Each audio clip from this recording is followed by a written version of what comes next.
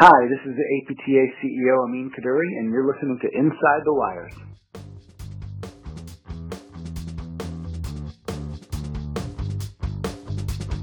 Welcome to Inside the Wires, hands down the best podcast in all of racket sports. Listener discretion may be advised for a younger audience.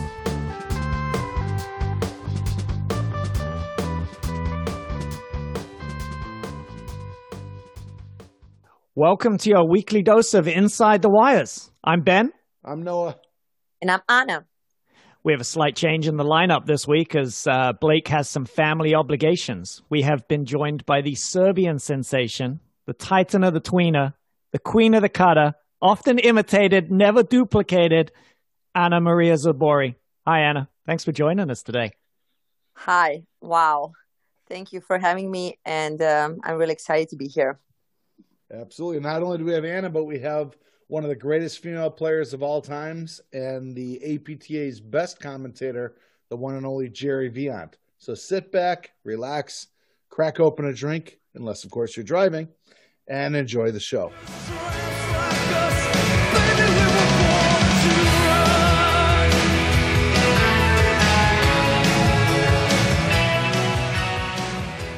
Jerry, welcome to the show. Hope you had a great Halloween weekend. Tell us about your costume for this year. Wow. Well, thanks everyone for having me, first of all. So Halloween was a little different this year because Nyack is known for its big Halloween parade, and they close down the streets, and we have the haunted house, and kids just come in droves. So this year we kind of had to dial it back, obviously, because of COVID, and kind of stay home. And, I was strategically lobbing bags of candies out and making sure that it, landed in the kids' baskets or bags or whatever. But hopefully we'll get back to our dressing up and going to the annual Halloween parade next year. Do you have a ball machine at home you could shoot them out? Shoot them No, that's a good idea. But no. There was a lady in my neighborhood who was drinking in her living room, and she had a massive PVC pipe. And when the kids would come by, she would just put it in the pipe, and it would shoot down the pipe out of her living room into the street for the children. That's fun. My neighbor has a zip line, and he had a ghost up on the zip line, and it was just releasing it and then releasing candy at the end to all the kids, like throwing it all out. It was very cool. Yeah. So people adapted to make it safe, but the numbers were it was really just our neighborhood kids, so not the thousands that we normally get. Well, I don't know. This is the first year that we put out the just take one sign instead of actually opening the door for every single person. And we had 120 candy bars gone within about the first three groups. So I don't. Wow. I don't think they went for the just take one. Yeah. Somehow, unless there's like three groups of 40 that came by right away, but I don't think so. Were you dressed up? Yes, I was dressed up as an overweight middle-aged man. Heavily. That's a good disguise. Yeah. No one would guess me.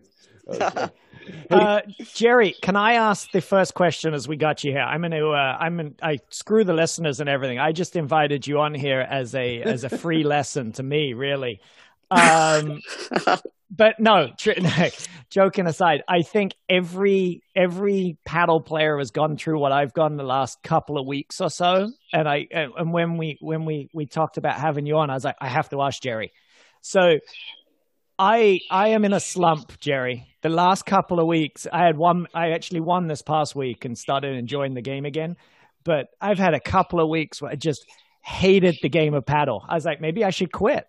And I think everyone in club paddle or any level of paddle kind of goes through those slumps where it doesn't matter what you try, it just doesn't feel like it's right, and everything feels off a little bit. And I was listening to a podcast it was actually on mixed martial arts, but the host was like, well, you don't get better at not doing something. So in order to get out, and he started talking about being in a slump, and the only way to get out of these and get better at something is to continue doing it. Really, my question to you is like, obviously you're a great coach and a player. Like, what would you tell your people when they're in a slump and hating the game that they love? Yeah, you got to recalibrate. It's internal. So, you got to get that spark back. So whatever that is, with it's physical, if it's mental, if it's you're not getting enough sleep, you got to look at each aspect. So I think a lot on all levels of play, I think the last thing that gets looked at is the mental, is the preparation. Yep. Like you've got to, wait to play well to feel great. It's the other way around. You have to feel great in order to be free to play well. So what does that mean? That means relax yet focused. And if you can see yourself performing well, and you can think about, performing well, and you can actually, your body doesn't really know if you're going through it mentally or you're actually going through it on the court. Right. So I used to spend a lot of time, before I got out of the car. I mean, you can't just rock up, get out of the car, hit a few balls and say, okay, let's go, and expect to play well. So if you break it down and you set up your best shots and you can see yourself practicing that in your head, even just the night before, and then try to execute that one thing that is fun for you. Yep. And I think that shifts the dynamic inside of you, because that's really where it has to start. It has to come from inside. And then the physical will come. Yeah. Yeah. Well, I love that, because that's better than what I did. I just dumped my partner, Mike Rowley, and got a new one. Yeah. I went back to my old partner. It was obviously Mike Rowley's fault. So, yeah. Of course. Well, that's the first thing, right? Yeah, of course. It's easy to blame your partner, but no, you got to, you got to strengthen your weakest link. So again, it really depends on how much time you want to put into it and how much you want to focus on it. But, obviously if you have a weakness in your game, your opponents are going to show you that weakness. And unless you strengthen that weakness, it's always going to be your Achilles heel. And sometimes that can erode your confidence. So do you feel that it's good to play people like 3 levels below you a few times just to build the confidence back up? It's always good to just drill one-on-one first to get your skills. And then, yes, it's great to play above your level. It's always great to play people that are better than you, because you'll see what you need to work on. It's great to play people at your level, because then you really have to dial in. And it's also good to play people below your level, because then you get to practice shots that you normally wouldn't practice, because you'd be too afraid you're going to lose to somebody that you shouldn't, that you want to beat. Right. Amen. So, it's all about putting in that time, but really having the focus of, I'm not just going on the court. You will win the Nationals now. Well, yeah. Let's not go that far. Jerry's a good coach, but she's not a miracle worker. So, no, that's great, because I'm sure I'm not the only person that goes through a phase of hating a sport that they love. Yeah, no, you all go. I mean, you have to. Yes.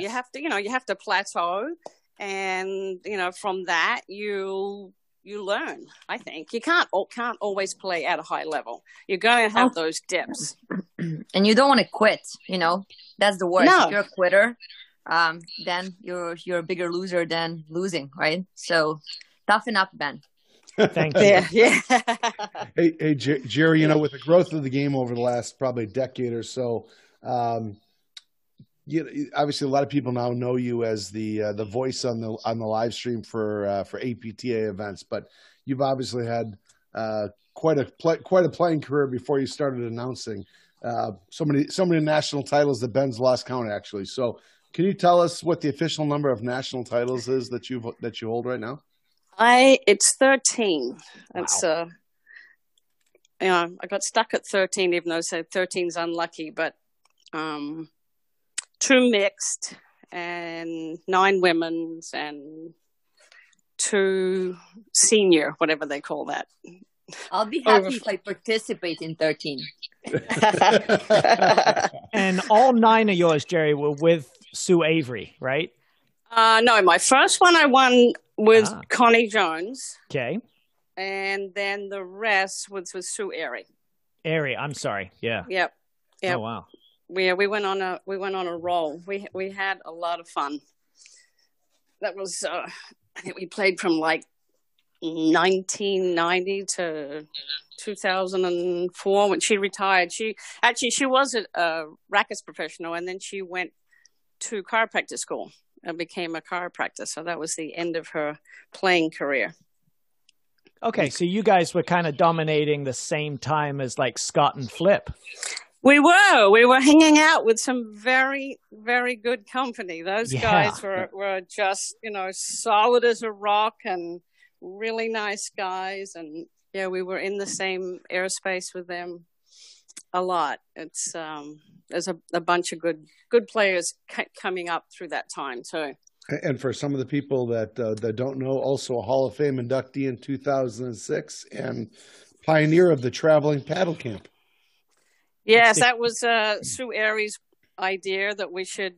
Back then there wasn't a lot of full-time teaching professionals that paddle year-round along with tennis, and we would get called into clubs that didn't have paddle pros to play an exhibition, and then people would come, and then we'd leave, and there would be like nobody there to kind of champion the energy that was just there. So we decided to go in and do these camps and invite the tennis pros that were there and teach them how to teach paddle. So we did the exhibitions, and that was kind of the beginning of it. And it's still going today. We brought Mike Gillespie on in our second year, and then Sue retired, then I retired, and Mike's still there carrying the camps. But yeah, we had a lot of fun, and we met a lot of people, and we met a lot of pros. We had a lot of good players come through and work with us and share ideas, and so it was a good session there. It sounds like it. And so when we talked about having you on today, one of the people that you gave a lesson to recently said she gave the greatest lesson ever, and we went out and took care of business. But I think Anna's got some questions for you, Anna Zaboria. Oh, I'll dial in. Yes. I have to first say the respect I have for Jerry, because a few years ago, I think it was in Chicago, Jerry was about to comment my match, and that was, I think, the first time I was on live stream, and I remember not being nervous about the match, but just not messing up too much so that Jerry would not really find every time that I would be out of position, because she sees everything. And I remember taking one ball from my partner and hearing in my head, "Oh, Jerry will not like that. I cannot wait to go back." But also I remember entering the game, and I still didn't have a chance to meet Jerry, and everyone was telling me she is the mastermind of paddle. So when my members at the club asked me who I ask for advice, then I always come up with Jerry. That I don't know how many people know that some of the top men players also work with Jerry, and that's again the importance of being able and looking forward to keep learning regardless of your current ranking and abilities. But Jerry, yes, we're all kind of knocking on your door before the tournament, before the nationals. So I'm looking forward for my next lesson. But I wanted to ask you a first question, which is, and this is for professionals or club level players. It looks like and I think you did mention it a little bit, but if you can explain bigger, we all reach that level where we are sort of stuck, and then what does it take? What took you? You mentioned once you were ranked 5 or 6 in a country, and then it took you some time to figure it out, and you remember the day for you, it was the click. What does it take to go to that next level? I remember the day, the court, the people that were on the court when it clicked. I saw the court differently. It went from like mini tennis to paddle. It was like, oh my God, I've been playing the wrong game. I just simplified it. And I think that's the first thing that I look at. When I working with anybody, when I was teaching at the Nyack Field Club, or teaching with ranked players, the first thing that I look at is their court positioning, and are they seeing the court the right way to identify their shots, setting themselves up. Do they have the ability to identify the safe spots on the court? And then are they making the right choices? And that usually has a tremendous impact, because a lot of people just are happy to hit the ball and want to hit all the big spins and want to, hit those big cuts, but they're not seeing that they're out of position or the sequence that's coming, or, swinging it from one side to the other. It's exciting and it's fast, but they're shooting themselves in the foot. She's talking to you, Noah. It was like looking in the mirror. Mm-hmm. Yes. Just describe your entire game. Pretty much. And I can say it because it's coming from my learning curve. I felt that. I went through a lot of stuff. I used to look, how are these people beating me?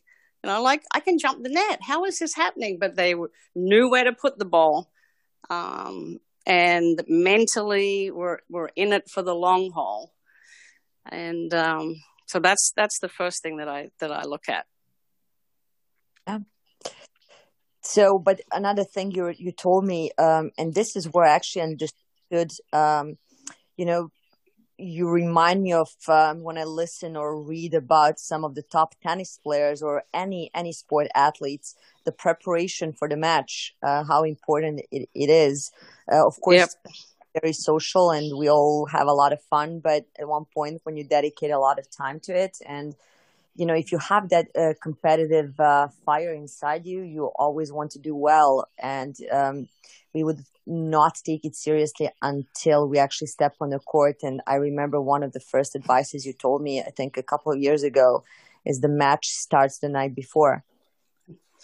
Yeah, and for nationals, nationals is a 3-day event, so it's not like the other tournaments. So for me, that 2 months leading up to nationals was like the best, because I did, and Sue as well. She was on the same page, but I did everything that I could do to be ready.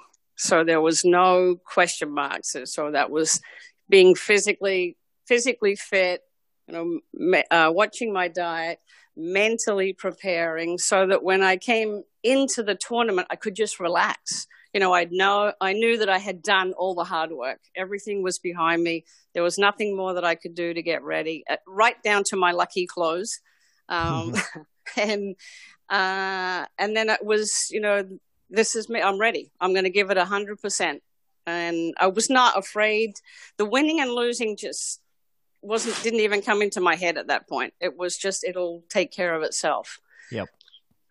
And, that's where the freedom is. You're not worried. You're not pressured. You can just be free to see the court and to play. You kind of get out of your own way.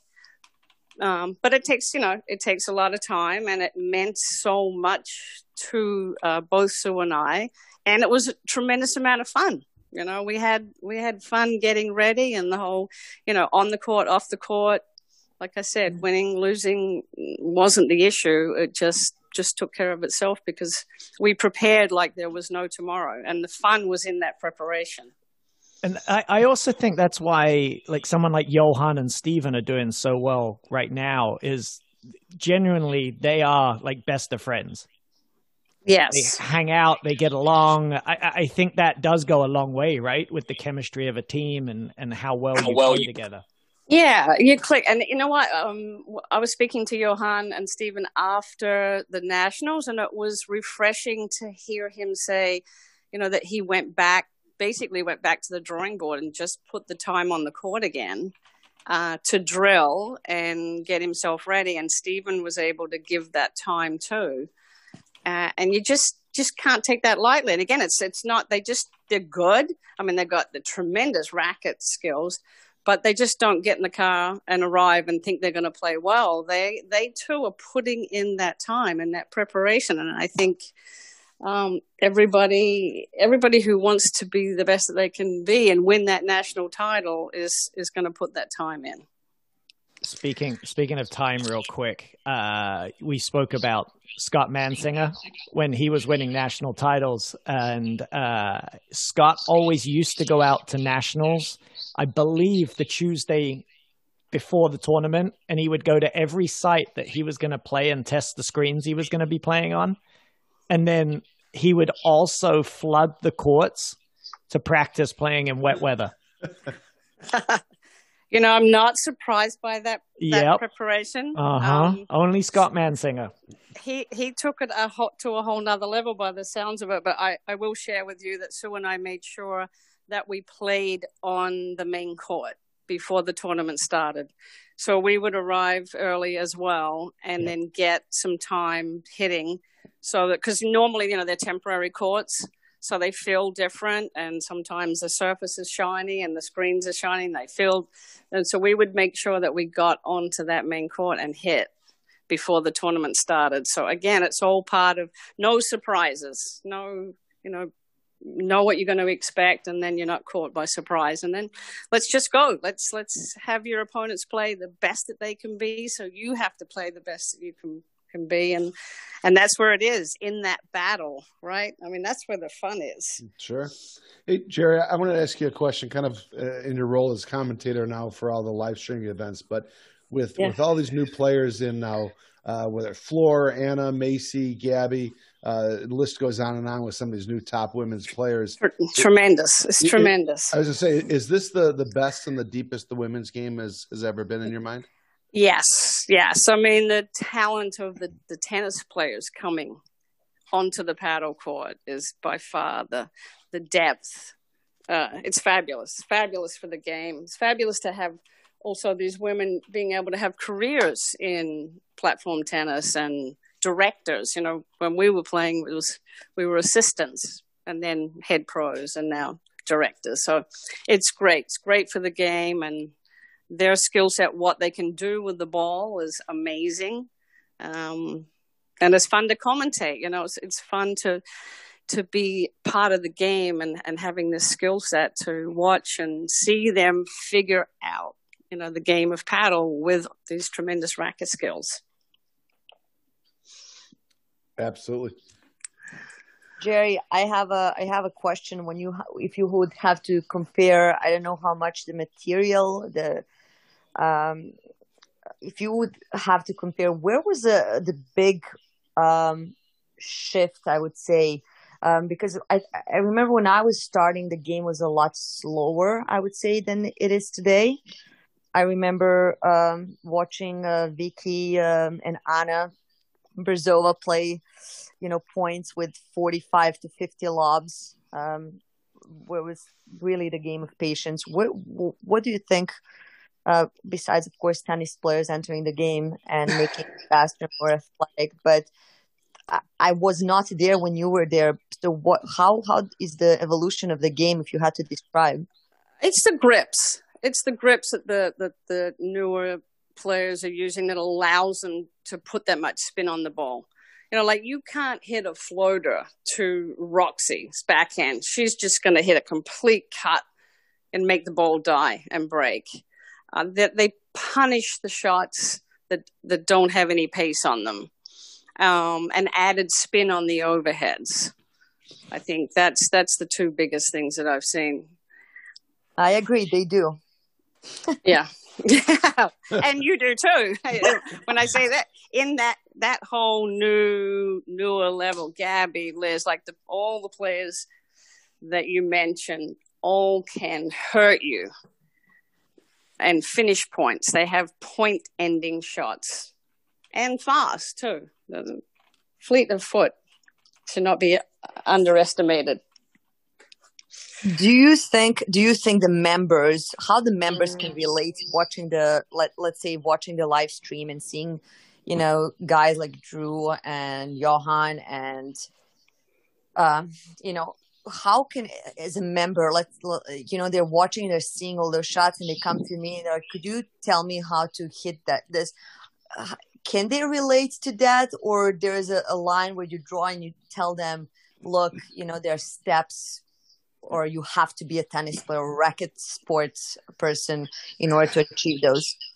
Yeah, it's really fun to hit those shots, but if you're only making 2 out of 10 and losing on the other 8 because you're out of position, you're better off focusing on the 8 shots that you're losing, which is normally, just positioning and shot selection. And then the final piece is those big cut shots that, everybody wants to learn. Yeah, spend some time on it, but like I said, strengthen the weaknesses. And it's a small court. There's not one way to play the game, but you need to be able to identify your opponent's weakness, and you need to be able to execute a shot that's going to get there to their weakness. That's where your focus needs to go first. I got to tell you, Jerry, I have all members, they'll watch the live stream and be like, how do I hit Johan's overhead? And, I go, and this is probably a little bit before Anna's time, but I always tell them, I'm like, go watch videos of Chris Gambino. That little push overhead that he hits, Yep. he calls it the shovel overhead, and he lobs so well and shifts. And I think for more of a club level, I think Chris was just such a good player. But like for teaching, I think he was the best one for people to relate to. Yes, he could execute. He can execute, and you can see his game. Like I tell people when they're watching the live stream, look at where they are on the court and look at where they're placing the ball on the court. Is it in the last 2 feet of the court? Look at those things as opposed to always the cut, the big cut shots. Like I said, it's fun to do them, but yeah, and like someone like Chris, like he's what, 4'3", and I don't think he's ever... Hey! I won a mixed title with him. Hang on, did you really? Yes, he and I won mixed doubles. He's a good friend of mine. He's such a good dude. No, he's such a good dude. But I don't think a ball has ever gone over his head. So if you watch him play, you'll see him hit a good shot, and right away he recognizes a lob is coming. He's already anticipation. Back there. Yeah, right. It's huge. Wow, he's reacting to the shot that he's hit. I mean, yes. I learned a lot from playing with him. He's very calm. He's very relaxed, but he reacts. He reads what he's done, and he reacts to it before the opponent hits the ball. He's not hitting, looking, and chasing.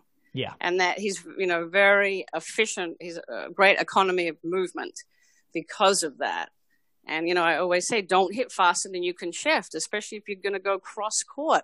You snap that ball fast, it's going to be lobbed up between you before you can get there. And Chris had such great hands and great control of the speed of play that you're right. He's a great person to watch on the court. I'm so glad you'd won the nationals with him, because I push anyone who's new to the game of paddle and watch videos of Chris. Chris is just such a good person to learn the game from. Yeah. We played in Long Island. It was on Long Island. We played 2000 with Chris Gambino. It was fun. Oh, nice. I think he still uses the same paddle. He does not change. He will not change paddles. Yeah. He's probably got his lucky clothes. He's probably very superstitious. Why change a winning formula? Right. That's right. Yeah. He had a lot of success. Hey, Jerry, obviously with the announcing this year, it's been a little bit different, not being on location. How's that been for the tournament? It's a big learning curve when we realized, that we weren't going to be able to travel, and the people, the numbers of viewers were still, going up for the live stream. We had to learn how to do it remotely. Thankfully, for the last couple of years, we have been calling the matches off of the screen, off of our computer screens. Yeah, there. And not directly behind the court, because we also realize that, we're looking at the whole court and maybe making a comment and it's not being picked up on the camera. So we're comfortable with calling it off the monitor. And so we had a little bit of audio issue, which hopefully we'll have figured out by next weekend for Chicago. And the commentators, I got a great group, Mark and Brad and Lauren, Patty's coming on board, but we're on Zoom It looks like the air traffic control on my desk, right? So I've got my laptop is on Zoom seeing these guys. I've got my desktop with the match. Then I've got my iPad with the live scoring. And then I've got my phone and they're texting me updates on the other courts. And I'm trying to coordinate whether we cut over to, the next match or what's coming up. So it's been talk about head in the game.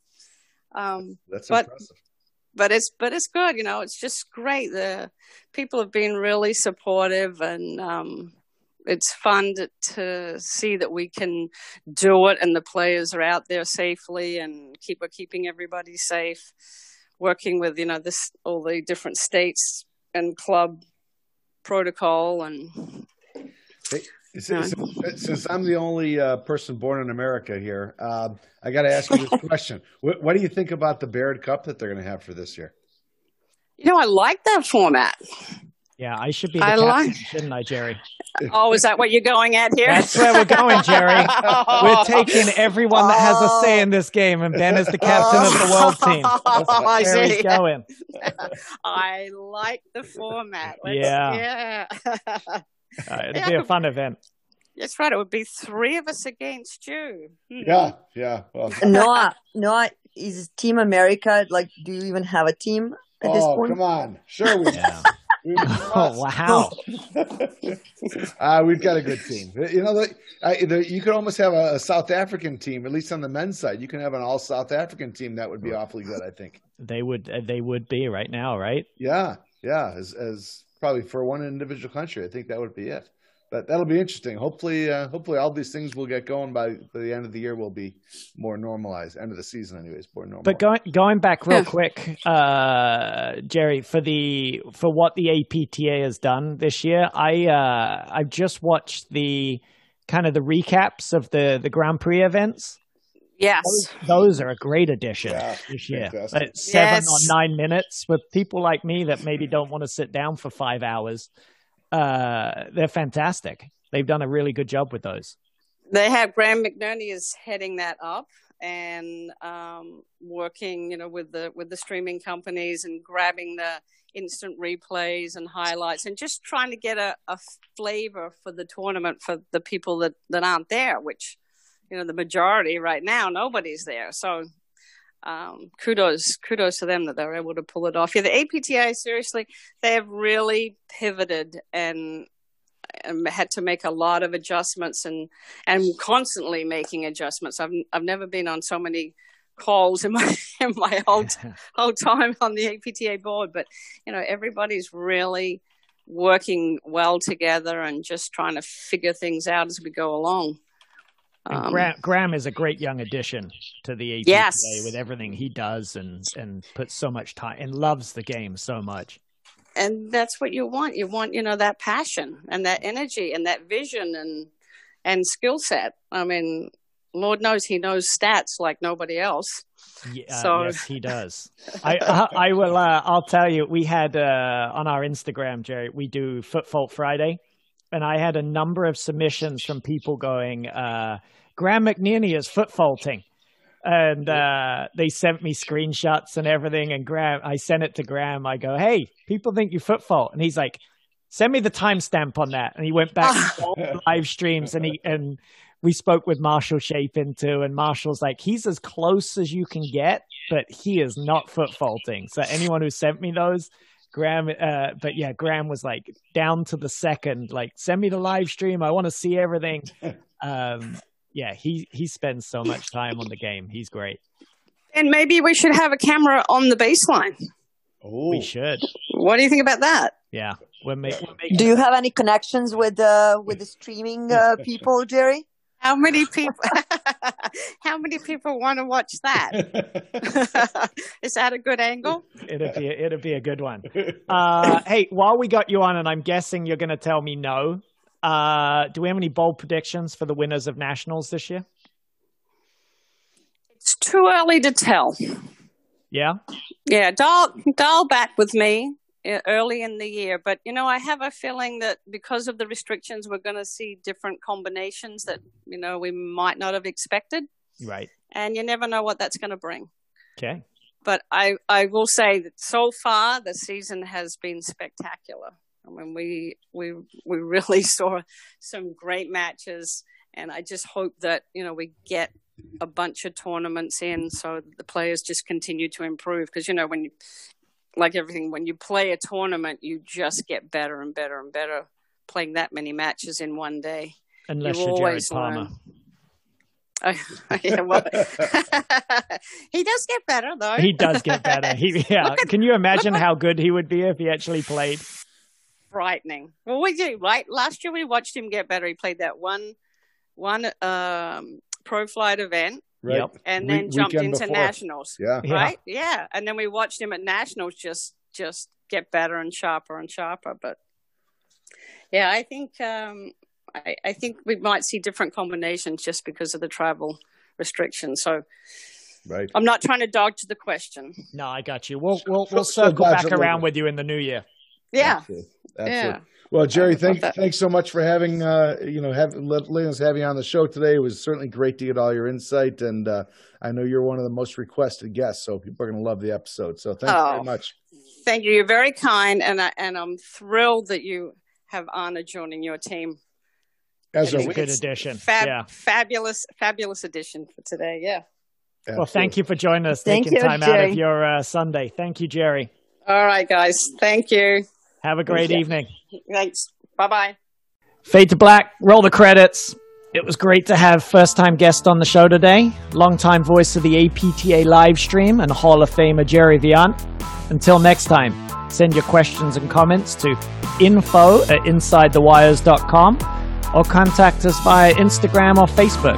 I'm Ben, that's Noah, and special thanks to Anna Zaborri for joining us on the show today. Peace! We're out of here!